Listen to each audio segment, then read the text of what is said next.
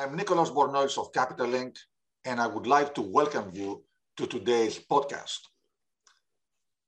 The podcast series, Riding the Waves of a Lifetime, gives us the opportunity to discuss with maritime industry leaders who share with us career and life experiences, as well as their insight on the industry's direction, opportunities, and challenges. I would like to thank the Cambiaso Riso Group, a major global insurance broker and shipping agency, for sponsoring today's podcast. Today, we have the opportunity to discuss with Mr. Paolo D'Amico, one of the most influential and outspoken industry leaders. Mr. D'Amico is among the Lloyd's list of 100 most influential people in shipping. Paolo is a major ship owner and a maritime industry statesman. He has a highly successful career as a global ship owner, as he is at the head of a major shipping group active in the dry cargo and the product tankers sectors, as well as in ship management. As an industry statesman, he is the chairman of Intertanko, the independent tanker owners association, and he's also active in several other organizations in the industry. As such, he has a broader institutional footprint and involvement with the maritime industry, and especially with the tanker sector, helping it address its challenges and shape its direction. The D'Amico Group is one of the oldest and most successful Italian ship owners, with a global presence today in more than 10 maritime and financial centers worldwide. The group was founded in 1952, but its origins date back to the 1930s. In 1971, Paolo joined the family company with particular focus on the product tanker aspects of the business. Today, he is the executive chairman of the holding company, D'Amico Società di Navigazione, with his cousin Cesare D'Amico being the chief executive officer. He is also the chairman and chief executive officer of D'Amico International Shipping, the product tanker arm of the group, which has been listed on the Milan Stock Exchange since 2007. He is currently serving his second two-year term as chairman of Intertanko. He was first elected in November 2018, succeeding at that time Dr. Nicholas Tsakos, the chief executive officer of TEN. As I mentioned, he is also active in several other industry organizations, including the Registro Italiano Navale, where he serves as chairman since 2020 and until 2023, and Confitarma, the Italian Ship Owners Confederation, where he served as president for 3 years between 2010 and 2012. He has received several awards and distinctions for his industry leadership, and in 2013, he was awarded the honorary title of Labor Knight, Cavaliere del Lavoro, by the President of the Italian Republic. I would like also to thank him for the excellent cooperation we have developed over the years. It has been a real privilege to interact with him and the D'Amico Group. Our discussion is going to include a brief trip down memory lane, then focus on today, and then we will look ahead. We will focus on three themes: sharing a few career and life experiences, then looking at topics that affect the broader shipping industry, and then topics that relate to the tanker industry. We will have the opportunity to discuss with him for about an hour. Our discussion is meant to be an in-depth, insightful, authoritative discussion, not a quick run-of-the-mill touch upon topics. So we look forward to his to our discussion and to his insight. And now I will kindly ask Paolo D'Amico to join us to begin our discussion. Hello, Nicholas. So thank you for joining us, Paolo. And I always, as I said, I admire your office. It's a wonderful background that you have. So you come from a major shipping family. And the question of how you got into shipping is kind of self-explanatory. But still, I mean, as I mentioned, the origins of the group go back to the 30s. So can you share with us how it all started, how it developed for yourself and for the group? And please share with us some highlights of the family's history and involvement with shipping. The whole thing, let's start from a family first. I mean, the whole thing started from my grandfather in the 30s, because he was a lumber trader. Lumber in those days was very important. And he was moving a huge amount of lumber, importing it in Italy. My father, who was not just 21, 22 in those days, and his brother joined my grandfather, and they saw there was a lot of chartering activity. My grandfather was chartering a lot of ships to move his lumber around. At that point, the two kids, I have to say, because it came from them, we start saying, why don't we start owning our vessel instead of chartering them from third parties? And one thing that I always admire of my grandfather, even if unfortunately I didn't knew him, but is the fact that he said, I mean, today, if your son of 20 comes with an idea, you probably say, okay, I'll think about later on, or probably you send him somewhere else. But in those days, my grandfather said, no, fine, let's try, let's do it. And I think that was a great move, because everything started from there. We owned at the beginning of the war 6 vessels, and unfortunately we lost all of them during the war.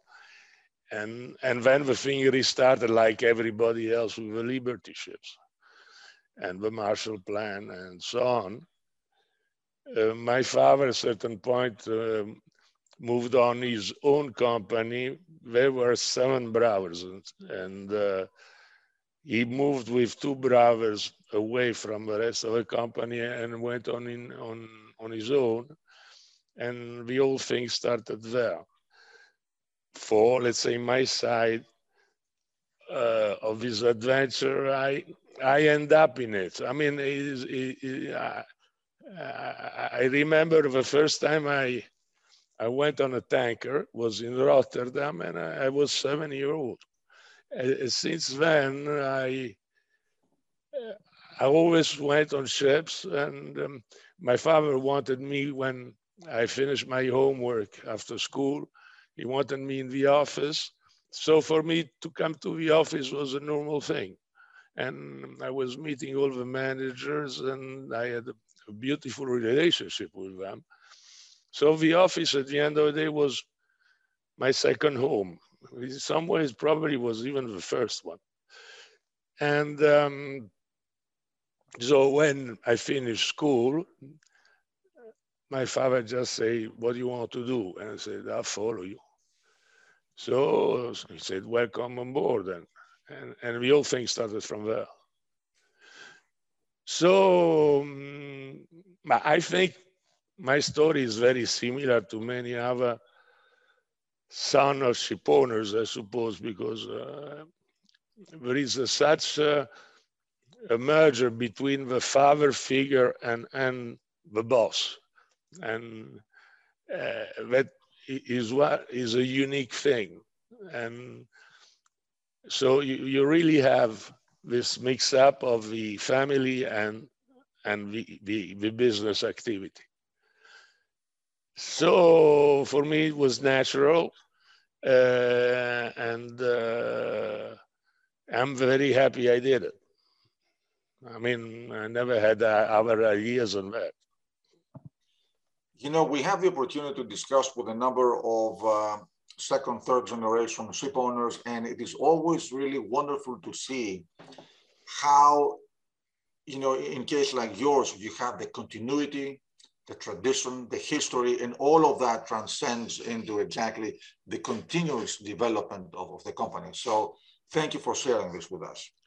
Now, let's discuss for a moment the profile and the operations of the D'Amico Group.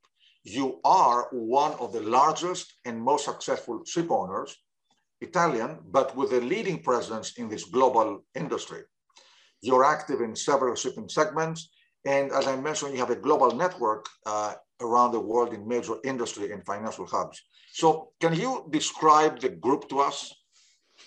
We operate a own fleet of 100 ships today. 38 are product carriers. We have a couple of container ships, and the difference are bulk carriers going from Andy up all the way up to mini capes. We have also a portion of a fleet which is chartered in on long term, and some of them on the dry side are operated on short term. We operate commercially out of New York, London, Monaco, and Singapore, commercially and operationally, because we keep operation and chartering together. And technically, we run our fleet out of Rome or Singapore, where we own a third-party ship management company, and we man our ships out of India and out of Philippines. Philippines for the dry cargo, Indians more for the tanker side. We still have some Italian officers, but unfortunately, as it happens in Europe, less and less Italian want to board a tanker today. We are pushing a lot for it because I think we have a big debit with our crew, and the Italians have been the startup of everything in the past, and if we are where we are in terms of quality and of success in ship management is for them. So for us, it's important to keep a number of Italian seafarers, even if it's more and more complicated. On the rest, we run different things as real estate and financial investments, but these are out, let's say, of the company perimeter. And I personally live in Rome. I lived all my life, excluding few years in London and New York, but I lived all my life in Rome. I'm very happy to be here. And you see, today you don't have any more, as was in the past, the need to be on the market. So communication today are such, and I have to say after COVID even more, that we probably have to travel even less than we used before. So I live in Rome, and we operate from here. And then I'm running the company with my cousin Cesare, who is my partner, and he has exactly the same carbon copy story of my life. I mean, wonderful. So you shared with us how you started. Can you possibly discuss a little bit a few major milestones in your career and possibly a couple of major challenges that you had to deal with? And also, I'm particularly interested to see what it means and how it is to work for such a major family-owned group, which also includes a publicly listed arm that you're heading. Certainly, the most important moment of my life, like I suppose for everybody, but it's been when I lost my father, because here again, I didn't lose only my father, but I lost my boss, I lost everything. I lost my guarantees of life, let's put it this way. Life for me before was quite easy. Afterwards, it was becoming a little bit more complicated. So certainly, I thought, okay, now holidays are over. I mean, because to the sadness of the loss, you had also the fact that you have to take first line of responsibilities in the company, and I was 26, so I had to move on. Thanks God, I did work with my father for a few years, so I learned a lot of things from him. I would say I learned everything from him, and I kept going. The second moment, maybe of thrill, let's say, has been when I went to an American bank with my cousin. We ordered 3 ships, 3 new buildings, and we didn't have the money. So we went to the bank, and it was a major American bank. And I went through credit committees and things. I mean, to cut the story short, I remember this executive vice president who was lending the money and said, "Now, Paolo, now you have the money, don't mess it up." So I had a line of credit of $105 million, and I have to say I had to repay it in 7 years. I did it in 5. And that was another moment of my life where I say, hey, I mean, you are doing something. And so you are not anymore son of, you are the real thing. And those 2 moments have certainly been the most important for me. And afterwards, of course, I did borrow money a lot more, but it became very easy to do it. It's always the first time, the most complicated one. Absolutely. Well, thank you for this, this wonderful personal moments and very important ones. So now let me focus on d'Amico International Shipping, of which you have been the chairman and the CEO. Now, the company was listed on the Milan Stock Exchange in 2007, and today it controls a fleet of 38 product tankers, 27 of which are MRs.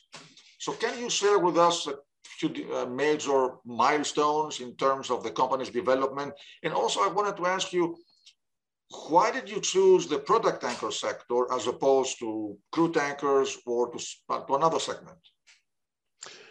When in the 70s, when I joined the company,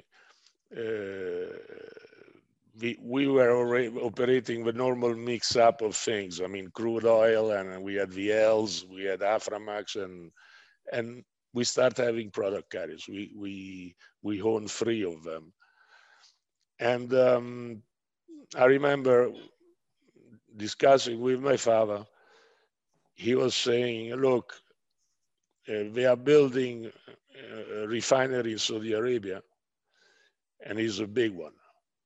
You will see, I don't know when, but it will happen, that we are going to move more products and less crude somewhere. And because these refineries are built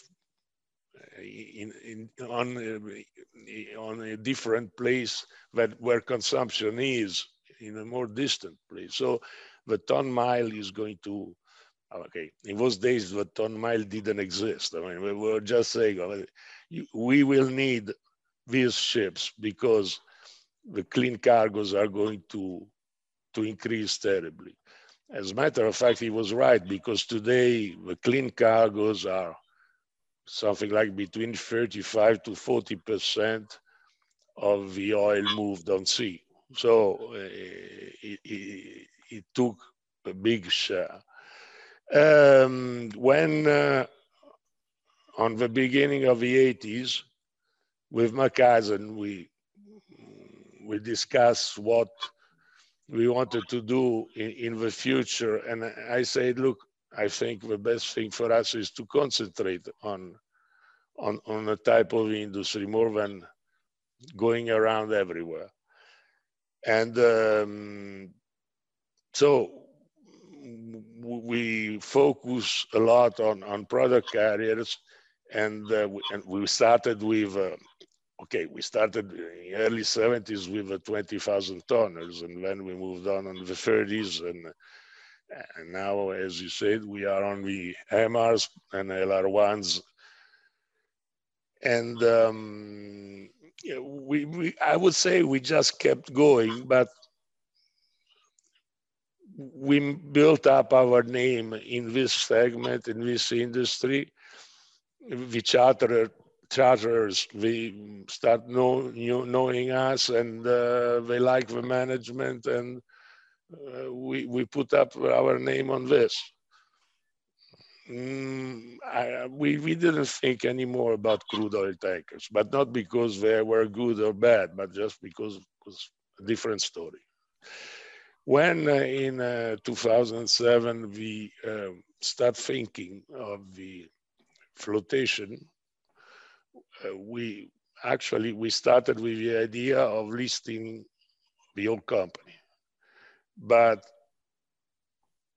it's been our financial advisor who said, no, it's better you limit to the tanker side, also because the tankers story is something that people likes, probably even more than the dry cargo one. So this had happened, and so we listed only a part of it. We did it in Milan because with an Italian name, it was easier for us, of course, and also for investor, it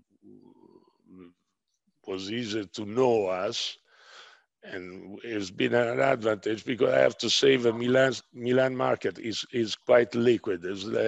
I keep having people asking me why you don't go to New York or you don't go to Oslo. I don't go to New York, first of all, because I do not have a dimension to go to New York. But I don't go to Oslo because I'm very happy where I am. And we had a fantastic result and a fantastic relationship with our Italian investor. So we listed the company, and there started the, let's say, new life, because of course one thing is when you are private, another thing when you are listed, and you start following your learning curve, understanding that you have to communicate, you have to talk, you have to meet the people, because it's a completely different story. But I like it. I have to say, it's been a great experience. And I like the quality of the investors that I met up to now. So it's been a great experience. I mean, probably, I would do it again. Wonderful to hear. And by the way, I want to say we have been privileged to work with d'Amico International Shipping for a number of years. So I can attest and second what you just mentioned. But let me ask one last question regarding the group. You know, at d'Amico, but also on the tanker side, but also I see on the bulker side, you have focused on the strategy of fleet expansion, not only through owned vessels, but also through long-term chartered-in vessels with purchase options. And when these are in the money, you can buy them, and that has been a major growth opportunity for you. Also, another very interesting aspect is we have focused on Japanese-built vessels mainly. So can you share with us the advantages of this so well specified and focused strategy? I would say, first of all, it all started, I have to say, from my cousin, and on the dry cargo side. We had to, let's say, build the dry cargo fleet, and because the dry cargo ships were by far less than the tankers, and in tankers we were already not only a fleet but also a name and so on. So my cousin Cesare started this whole activity, going to Japan and putting our name around in Japan. You know, I mean, Japanese are great people, but to conquer their trust, you need time. and you must be patient, and it's something that we did. He did a fantastic job in this. I can only, I mean, I'm extremely happy to have him as a partner. And at certain point, we already built up a fleet of bulk carriers, and we start thinking why we don't do it the same also on product carriers. Our approach on tankers has always been, let's build a ship and give it on time charter to a major oil company. But then we start, let's say, being a little bit more active on the spot activity, and there we thought, okay, let's start with a couple of Japanese product carriers, and then we'll go on, and so it happened. A purchase option is a normal thing you ask for, and of course, at the end of the day, we are trader. If we are in the money, we do it. And I think it was not really a strategy which was designed on the desk. Was a normal evolution of what we were doing, starting from dry cargo and then moving on tankers. Great. So let me now, we are half an hour in our discussion. Let me turn now to the industry section. And I have a number of important questions to ask you. You are, as I mentioned, now serving your second term as the chairman of Intertanko, and you have been very vocal on several critical issues, trying to drive change and development to the right direction. So at Intertanko and also at your group, you have been dealing with issues such as decarbonization, digitalization, ship safety, and security. So let's try to devote a little bit of time to each one of them, starting with decarbonization. And the standard approach that I have is when you talk about decarbonization, you have three major topics: who regulates the process, which are the fuels of the future, and how to pay for it. So let's start with number one. Who regulates what? Now, you have been an ardent proponent that the IMO should be the global regulator. However, as we have seen at this point, we have a number of regional or national regulations potentially coming into play. So is there still a way to achieve uniformity and pursue a global solution? I think yes, but unfortunately, you see, already too many people are in the arena, and they are taking actions. Unfortunately, IMO, we need one body, and we are a global industry, and so we cannot go globally, operate globally, and listen to too many people, because we will get lost. But unfortunately, this is what is going to happen, because you saw that the EU already moved in, and probably others will, as you rightly say, will move in. This will bring, but this will bring inefficiency, and this will bring also a higher cost at the final consumer, because we don't need that. Of course, IMO has its limit. Probably has its limit due to the fact that he probably had to be reformed. I don't know.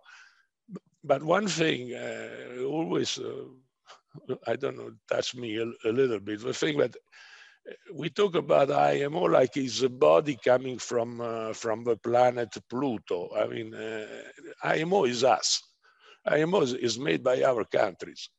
So we don't like the way it works. We change it. We discuss it, we reform it, but you don't scrap it in one side and try to do something different on the other side, because you are confusing the system.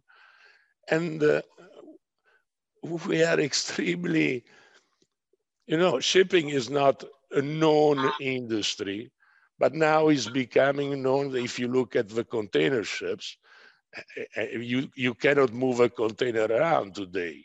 So you understand how much shipping is important. And so it is on oil, and so it is on dry cargoes. We need to be ruled by as severe as you want. I mean, it's not a matter of easy life, but let's try to talk to one establishment but as I said, unfortunately, this already is not happening because also some colleagues of mine are pushing a lot regional system instead of a global one. I think is a mistake. Most of the industry people that I speak with, as you mentioned, everybody wants the IMO to be the global sole regulator. But at the same time, exactly, how do you achieve a solution whereby you may have the European Union, China tomorrow, the US, national, if you want, entities that come up, they want, I mean, how can you enforce a global solution? It sounds very difficult, I think, even though it must be the best way to go. Yes, it's going to be more difficult if we have to follow all the regional ones. As you rightly said, China will come up with something, or the Asian countries. Certainly America will come with something, and we have to follow everybody. Let's hope at least that there is a level of uniformity in what they are going to do and going to ask. Because we cannot build a ship which can comply with for whoever. I mean, it becomes impossible.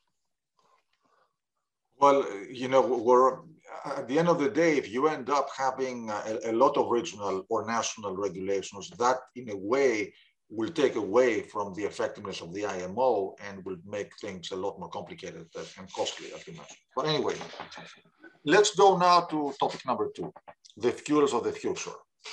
We see an increasing number of companies using LNG as a combustion fuel.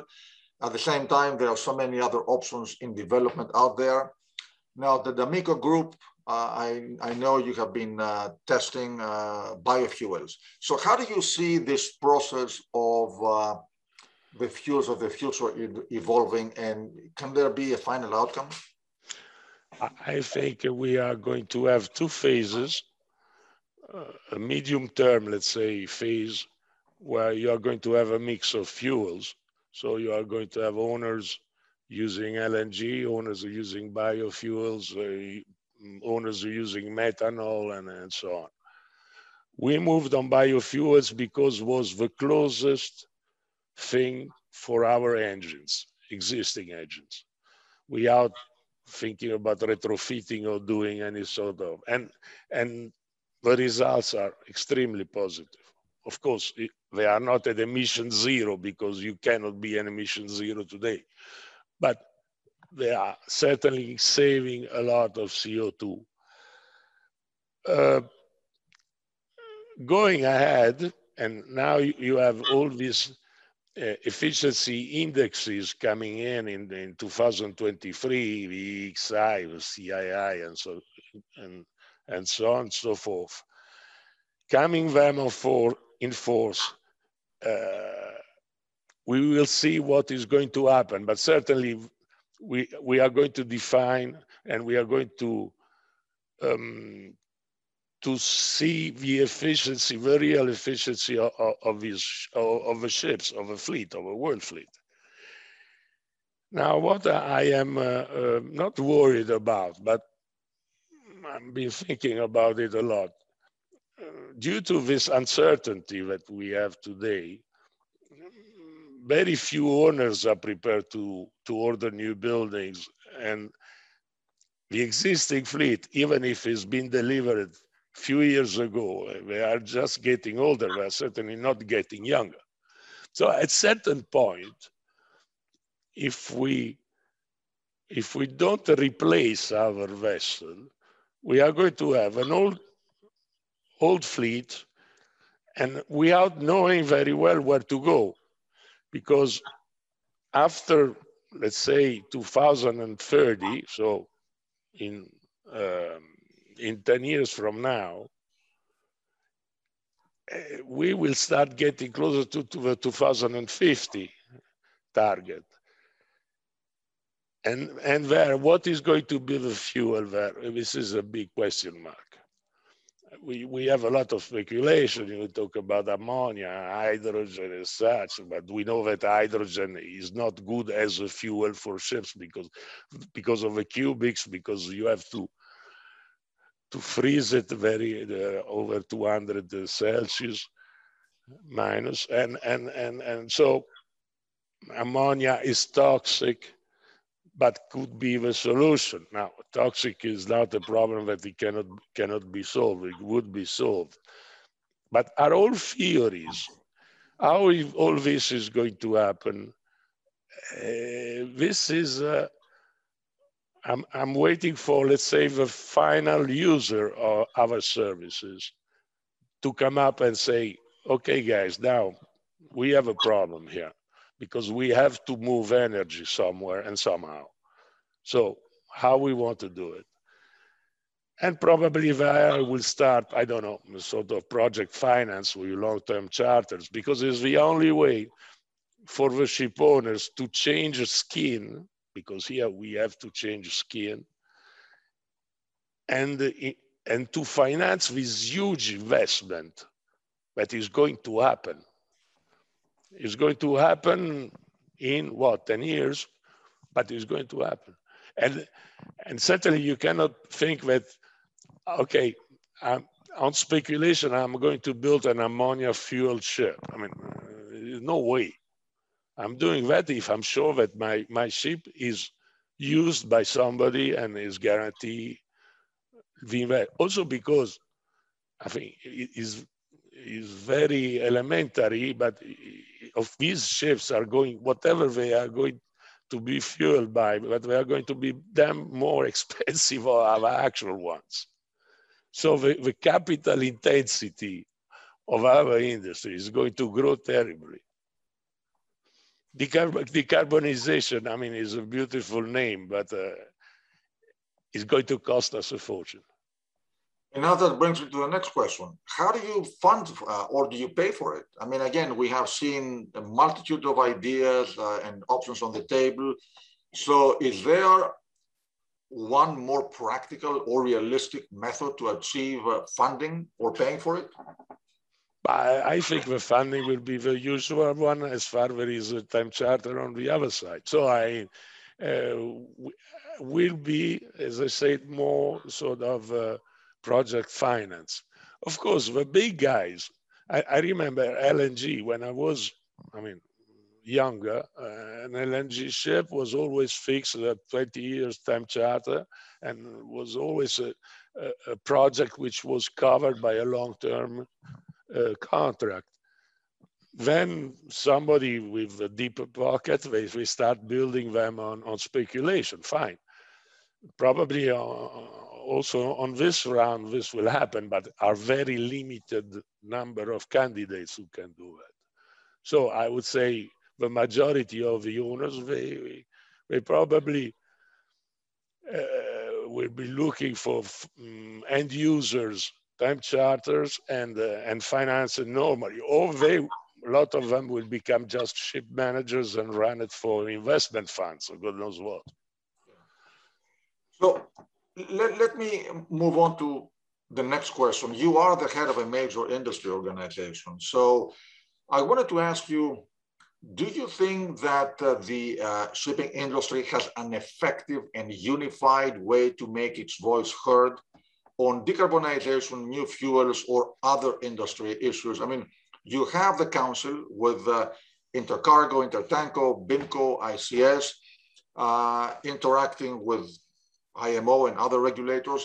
Also, we see a number of initiatives by new organizations, well-meant initiatives, but at the same time, do these lead to more fragmentation of effort instead of concentration of focus?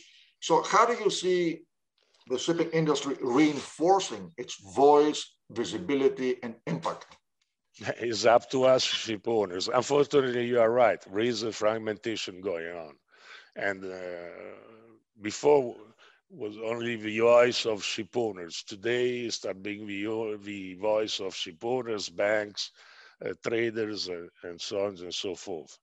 And everybody is coming up with a statement. I think that we don't need statement here. We need a common ground which makes sense, which is economically feasible, which is transparent, and is simple. We need simple things. We don't need complicated ones.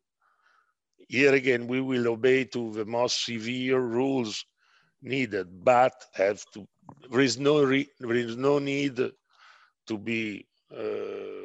I mean, we see everything flying today, to be frank, and for my taste is a little bit too much, and we are confusing only the system. I agree with you. So let's now focus on technology and digitalization. I know that the D'Amico Group has made significant investments in this area. And can you share with us what areas you see as the most affected by digitalization and where we can expect to see more progress looking ahead? But certainly in the old days, a ship was run by the crew. The ship used to send a cable once every 3 days, giving position, speed, consumption, and some basic data. And that was it. I mean, and it was sort of disappearing from the radar because communication were not that easy. I mean, not that easy. It was only through radio, and we had radio officers. And after that, the satellite arrived, and already the satellite. I remember that very well. I was impressed by the satellite system. And basically, already with the satellite, you were picking up the phone and calling the ship. That was a huge move forward in the communication system. Not only, that is being the borderline where the ship was not anymore alone at sea, but was becoming something that you were talking and dealing with it daily. With digitalization, what is happening is substantial. One, we are moving away from paperwork. I mean, everything on the various logbook that we used to have on papers in the past, and we still have it today. Also, those ones that we have to have by law and by rules, are not going to be on paper, not anymore, but they are going to be digitalized. And not only, the data will come on real time, online to the shore offices. This means that we can, and this is our program, we can act, number one, on the management of the logbooks from shore. We can act with a number of sensors already with the maintenance on our equipment. And basically, we are going to leave the technical and, if you want, bureaucratic life of a ship on the minute. And it's not anymore that when the superintendent was going on board and he was looking at the papers. It's not going to be like that. Certainly, this is going to facilitate a lot of things, but aggravate also others. Unfortunately, life is always like that. I mean, you solve a problem and you get another 2 ones coming up. But because the shore staff is going to be more and more responsible, and maybe if you are not careful, the crew and the seafarers risk to lose a little bit of traction on responsibility of what is going on, because anyhow, I have a guy in the home office doing the job. So we have to be careful the way we use it. And but certainly this is going to improve terribly the quality of ship management, and as consequence of this, the safety and security of our operation. Well, you led me to the next question. You know, at Intertanko and also at D'Amico, you have made a big push to increase ship safety, security.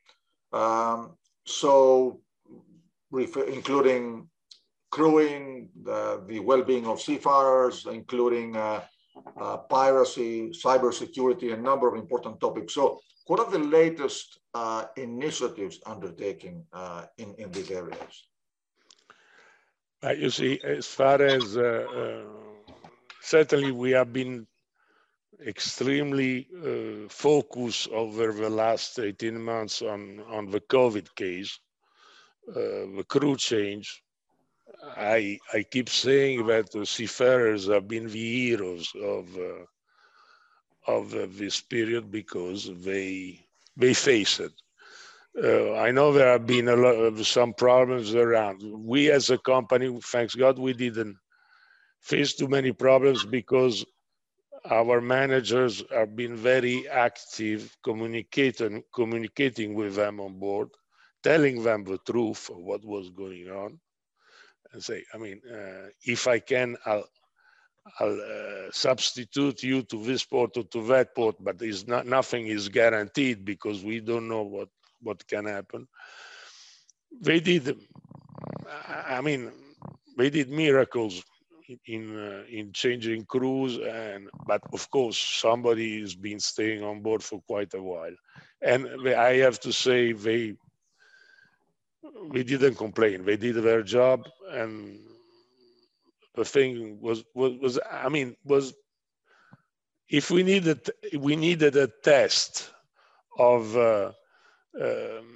capability of our seafarers, we did it over the last year and a half, and the results are great. So I'm very happy about that.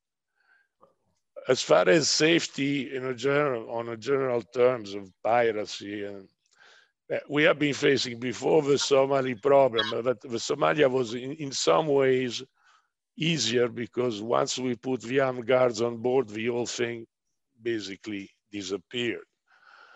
It's been not easy to have the armed guards on board because it's something that even from a legal point of view was not so clear in the old days. Now the problem is in West Africa, even if it's slowly improving. But, you know, in Somalia, with all respect for the Somali, but there was not a country. In West Africa, we have sovereign countries where they do not accept us coming with cowboys, with rifles and shooting at people. So, and as Intertanko, we help them to come up with the solution. And also we try to avoid to criticize, because there have been a lot of critics on the country, but you have also to understand the problems of the people on the other side. And I think we in Intertanko, we did that, and it's been very much appreciated, because to criticize is absolutely useless. And I think today, certainly in Nigeria, you are going to see some results. So I hope it will improve. I'm sure it will improve because they really want to do it. So this is basically where we are. Now there is a start again of piracy around Singapore area and Indonesia and so on. You know, I mean, it's very easy to board a ship and hijack a ship and ask for a ransom. So unfortunately, there are still a lot of poor people around, and the temptation is very strong. Well, there have been improvements, and let's hope that this will continue. Now, let me move on to the next topic, ESG. It has become a core topic across all industry stakeholders.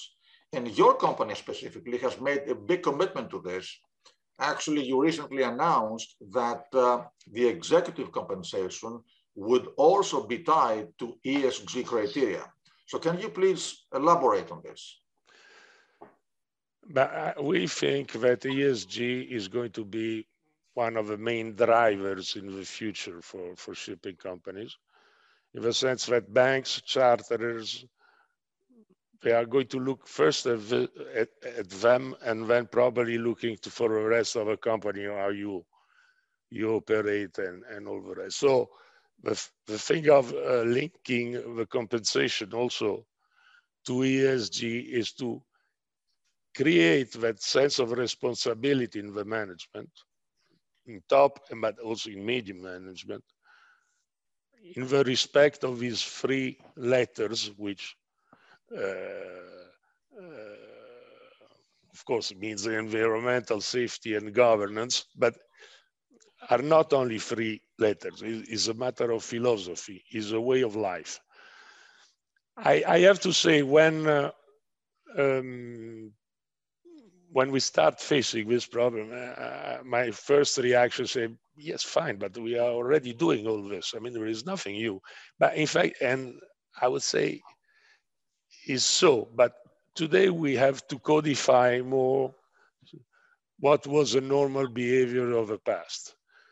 And I can tell you in my calls that quarterly I have with the analyst, with the investor analyst, we are start making a lot of questions about it and what we are doing and what we are not doing. So yes, we intend even to put a member of the family as responsible of this thing, because we want to say that we put our face on it. There's not something that we are playing games with. Wonderful. So we are approaching about an hour in our discussion. So let me move quickly to a couple of concluding questions. Let me go into the tanker industry. Can I have your insight in terms of the drivers that will lead to a stronger market for tankers, especially for product tankers? Is it demand-driven, supply-driven, both? I would say both, in the sense that now supply is very low, so we cannot say that we are really oversupplying the system. It's the demand which is lacking. Is mostly, I would say, jet fuel, the fact that we are not flying anymore because we are driving more or less as much as we did before the pandemic. And so the tracking and all the rest of the system, you know, I mean, mostly of the oil goes in transportation fuels. So it's there that we are making our living. Unfortunately, the flying is still a good third under the levels of what it used to be. And, you know, we don't need that much to see the market moving upwards, because you are always on, there is always a marginal percentage which is lacking, but unfortunately it's still there. And it's very much related to COVID, it's very much related to how people will live, will move, and certainly what I'm seeing today on these cases that are starting again in UK and in Holland I'm quite worried about it. But anyhow, it's there, and I think the problem is faster we go back to normal life, and you will see the market back again. But let me ask you, we all discuss about decarbonization, the greener economy, renewables, and so on. So in this broad context, looking ahead, do you expect demand for oil and also for products to decrease? And will that have an impact on the tanker segment? It's something to take in consideration, because we cannot say, I mean, we have all the, I mean, you saw Hertz bought 100,000 electric cars from Tesla yesterday. I mean, these things are happening, and we can say these are not going to have consequences on our market.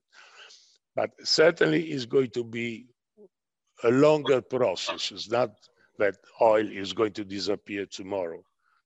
Not only today that we have a problem with coal and we have a problem also with gas, we see how oil is important because how we are going to face this winter. If it's going to be a very cold winter, it's going to be a hell of a problem. And if we don't stop this thing of, I want to be out of oil as fast as I can, when I do not have the alternative of it, I end up in an energy crisis. And we are building an energy crisis if we are not careful enough. Thank you. And as you very correctly pointed out, I think all these things, yeah, the trend is there, but it will take a long time before we really see, I mean, the needle doesn't move in a day or in a month. So let me ask as a concluding question, actually two concluding questions. One is, how do you see shipping in the world developing in the post-COVID era? But we will be moving, we will be operating our ships,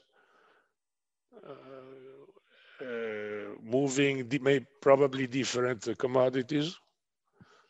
We are not going, I mean, in extremely long term, we are not going to move oil.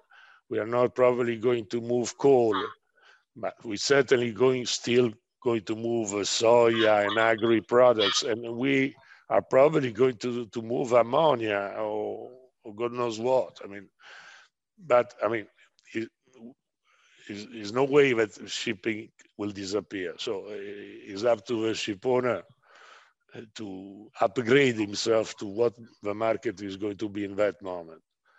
And the fuels are going to be different. I think there will be, as I said, I think we are going to have a mix of fuels. I don't think there will be one universal fuel for everything. Also because container ships have their problem, and dry cargo have their problem, and tankers, they have their problem. So it's not going to be as it is still today on fuel oil.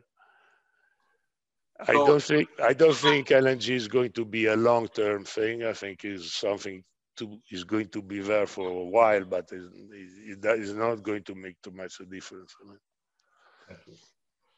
So, concluding question: you are running a global shipping organization. At the same time, you are the head of a major industry organization. So I can imagine that the demands on your time must be enormous. And I'm grateful that you actually took an hour out of your extremely busy schedule for this podcast. So let me ask you, how do you balance business, state-run life, family time? I mean, how do you balance it all? It must not be that easy, given... Oh, yes. I mean, you get used to it at a certain point. You need a very patient wife, of course.